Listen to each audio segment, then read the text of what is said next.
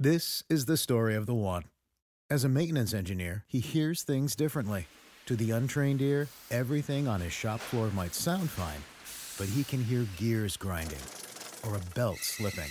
So he steps in to fix the problem at hand before it gets out of hand. And he knows Granger's got the right product he needs to get the job done, which is music to his ears. Call, click Grainger.com, or just stop by. Grainger, for the ones who get it done.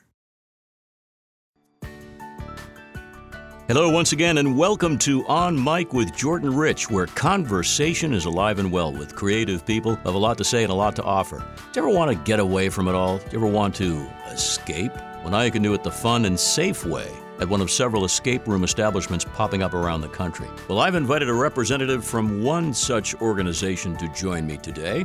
It's called Trapology Boston, Boston's favorite escape room. The mission to design fun and memorable experiences that bring people together. Founded and designed by a born and raised Boston team of very creative people, including Jason Loeb. He's going to talk all about the Trapology experience and why so many more people are getting into it, or getting out of it as the case may be. Jason Loeb from Trapology Boston joins us next, right here on Mic. Let's talk a little bit before we get to your company, Trapology Boston, about the escape room scenario and what the origin of it is. I mean, it sounds like something that people have been playing for millions of years, sometimes for real. Jason, tell me a little bit about what you know about the escape room philosophy. Escape rooms started, there's a debate whether or not they started in Eastern Europe, perhaps Budapest, or in Japan. But the consensus is they probably started about 20 years ago, either in Japan or Eastern Europe. And they started as games. They were called escape rooms. And the reason they were called escape rooms is the original games, you were actually locked in a room. You were physically prohibited from leaving due to there being a lock on the door. And there were all these puzzles in the room, and you had to go through, solve these puzzles, and eventually, hopefully, find a key to let yourself out. And they found a popularity and a foothold in the US about 8-10 years ago. And that's when Americans started learning about escape rooms. I would say the first escape rooms in the US that really became popular were about 9 years ago. We opened about 8 years ago. Oh, so you guys are right on the cutting edge. You got involved. We were early. Yeah. And when we opened, I think there were less than 10 companies in the US doing this. So I actually got dragged to play an escape room, kicking and screaming. It wasn't something that I was very excited about doing after I'd read about it.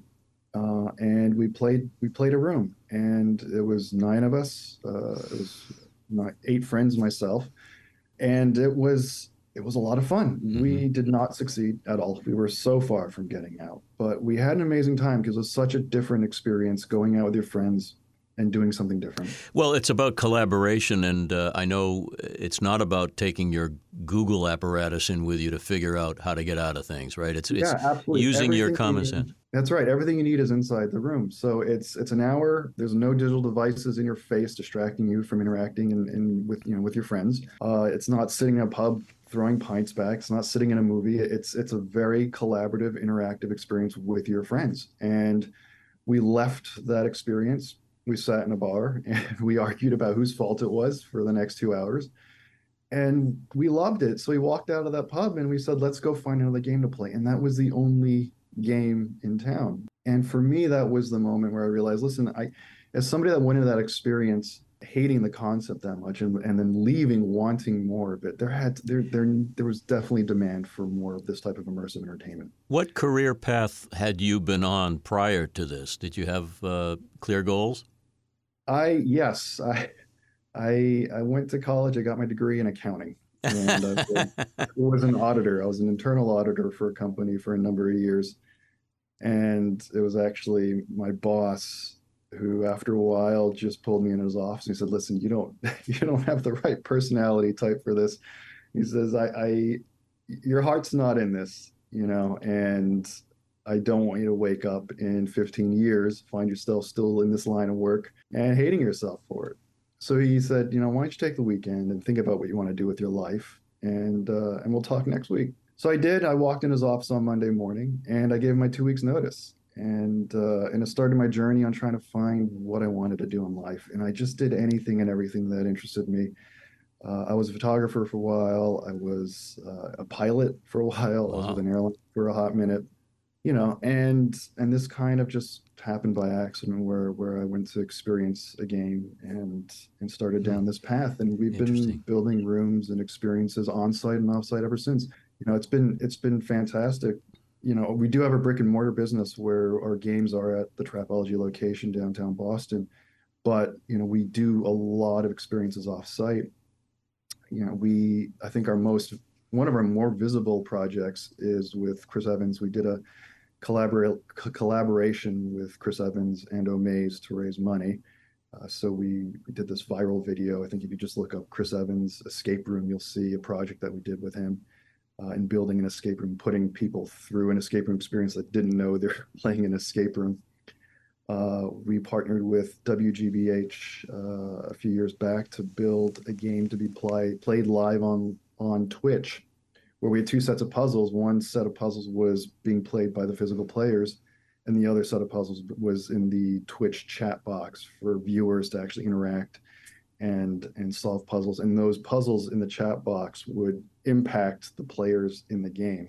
A lot of fun. Let's talk about who's in this with you, because you guys boast about the fact that you're locals and you're obviously having a blast doing this. Who are the people you teamed up with? Yeah, so there's myself, my wife. She actually designed the first few games that we created. We have an ops manager, Tina. She's fantastic. We have a game designer, Mike. He designs all of our craziness now, and he's amazing. And we have a build crew locally that we use to help us build a lot of this stuff. And all the tech is all done in-house by us. So it is definitely a Boston Yeah. company that's all built and designed here.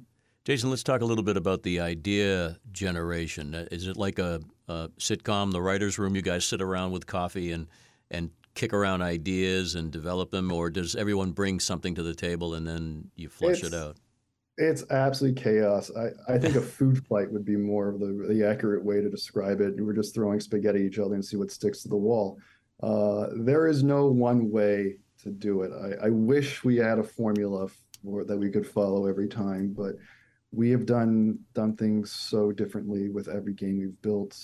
I think the first game we built was we just created a set of puzzles and then we tried to figure out a story for it. And the second one, we thought, let's really create immersive stories and then add puzzles into it. And the third one, we tried to do it in tandem. I mean, there was never been one way. I think there was one time we thought, hey, we got some really cool tech here that we can use and really give players a wow moment.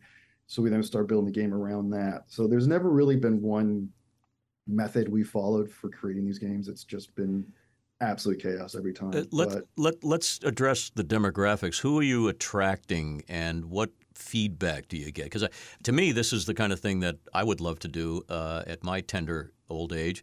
But I would imagine you get a lot of young people, or do you? What's the demo? yeah, I would say the majority of our customers are probably in that 18 to 40-year range. But with that said, when we opened, it was such a new industry, we really didn't know who we were going to be marketing to.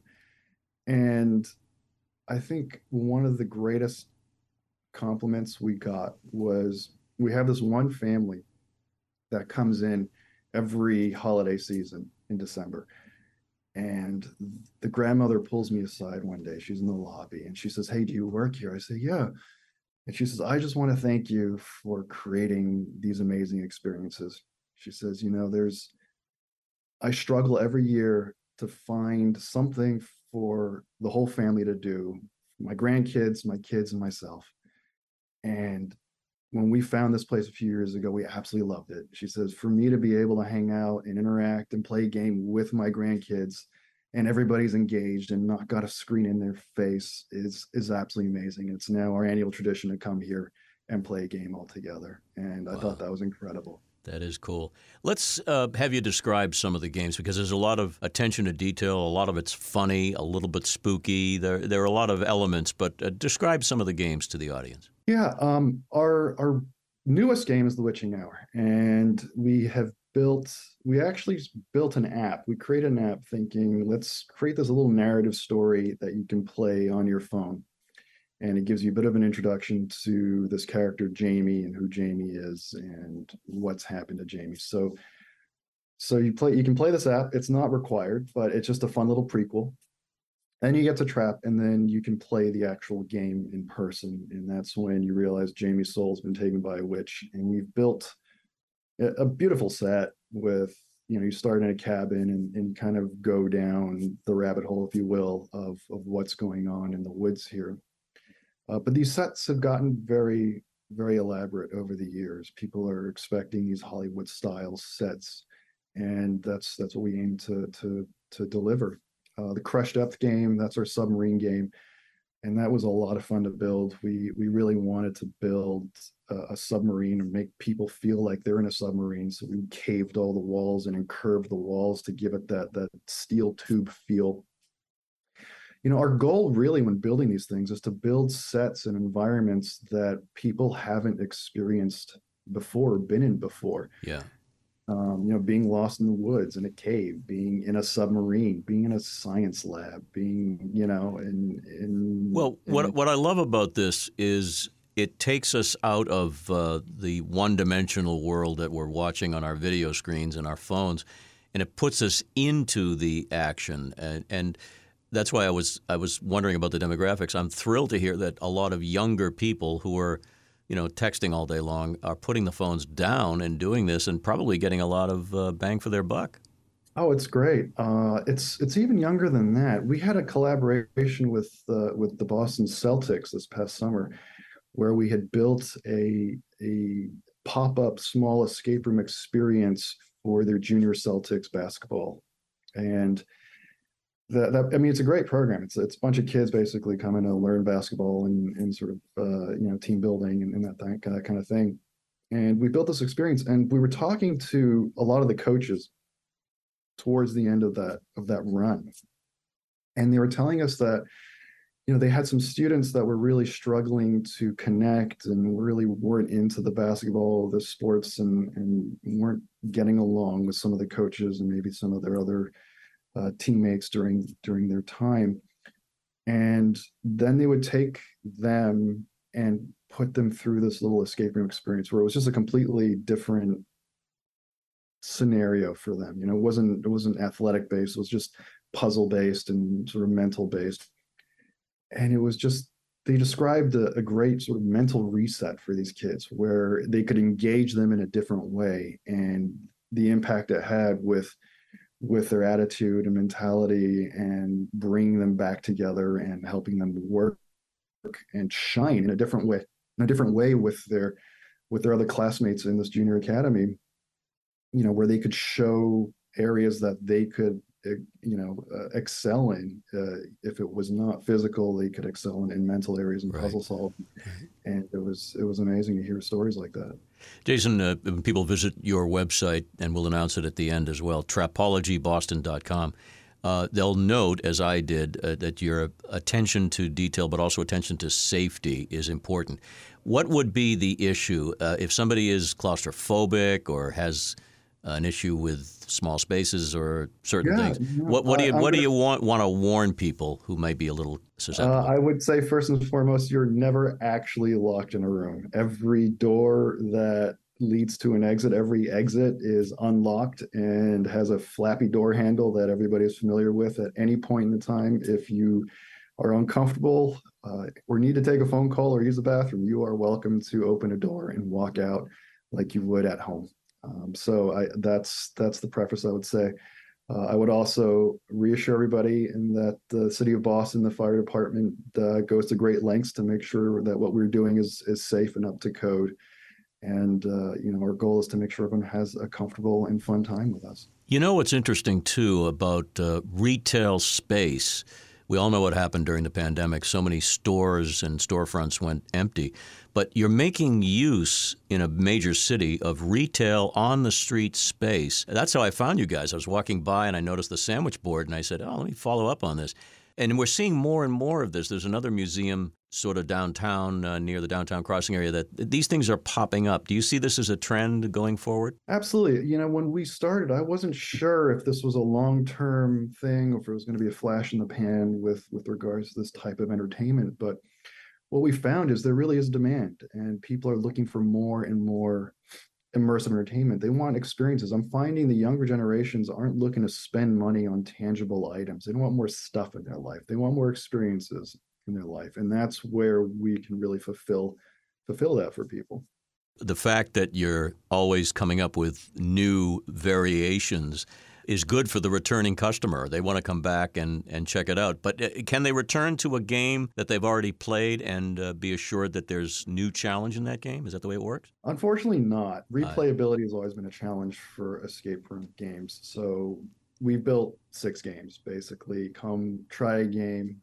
We will help you as best we can to succeed. We want everybody to succeed. But it's win or fail, you're going to have a great time with us. The fact that you got 6 and you're busy all the time means that there are people discovering it, new people, grandmas and such, all the time, which is really awesome. Do you guys have any plans to expand to other locations? I know you mentioned doing things online, but what's the future look like? Yeah, no, I would love to expand. It was our plan before the pandemic. We actually had pen to paper for some new locations right early 2020 when the pandemic hit, and with all the news coming out, we decided to drag our feet a little bit, and thank goodness we did. So I think we're right back in that place again where we're looking to expand and open some more locations and bring this to more people in more areas. Well, I love the name Trapology. Ology, of course, refers to the study of something, the study of traps and getting out of them.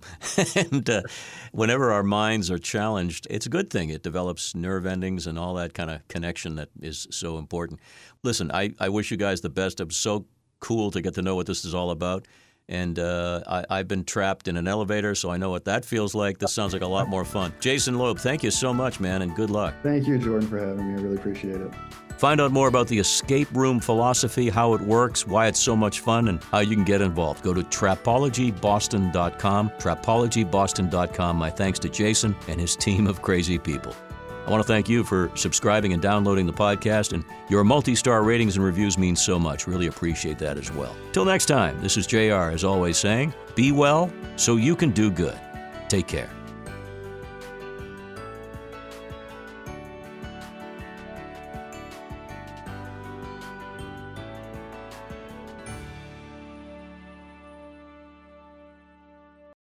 This is the story of the one. As a maintenance engineer, he hears things differently. To the untrained ear, everything on his shop floor might sound fine, but he can hear gears grinding or a belt slipping. So he steps in to fix the problem at hand before it gets out of hand. And he knows Grainger's got the right product he needs to get the job done, which is music to his ears. Call, click Grainger.com, or just stop by. Grainger, for the ones who get it done.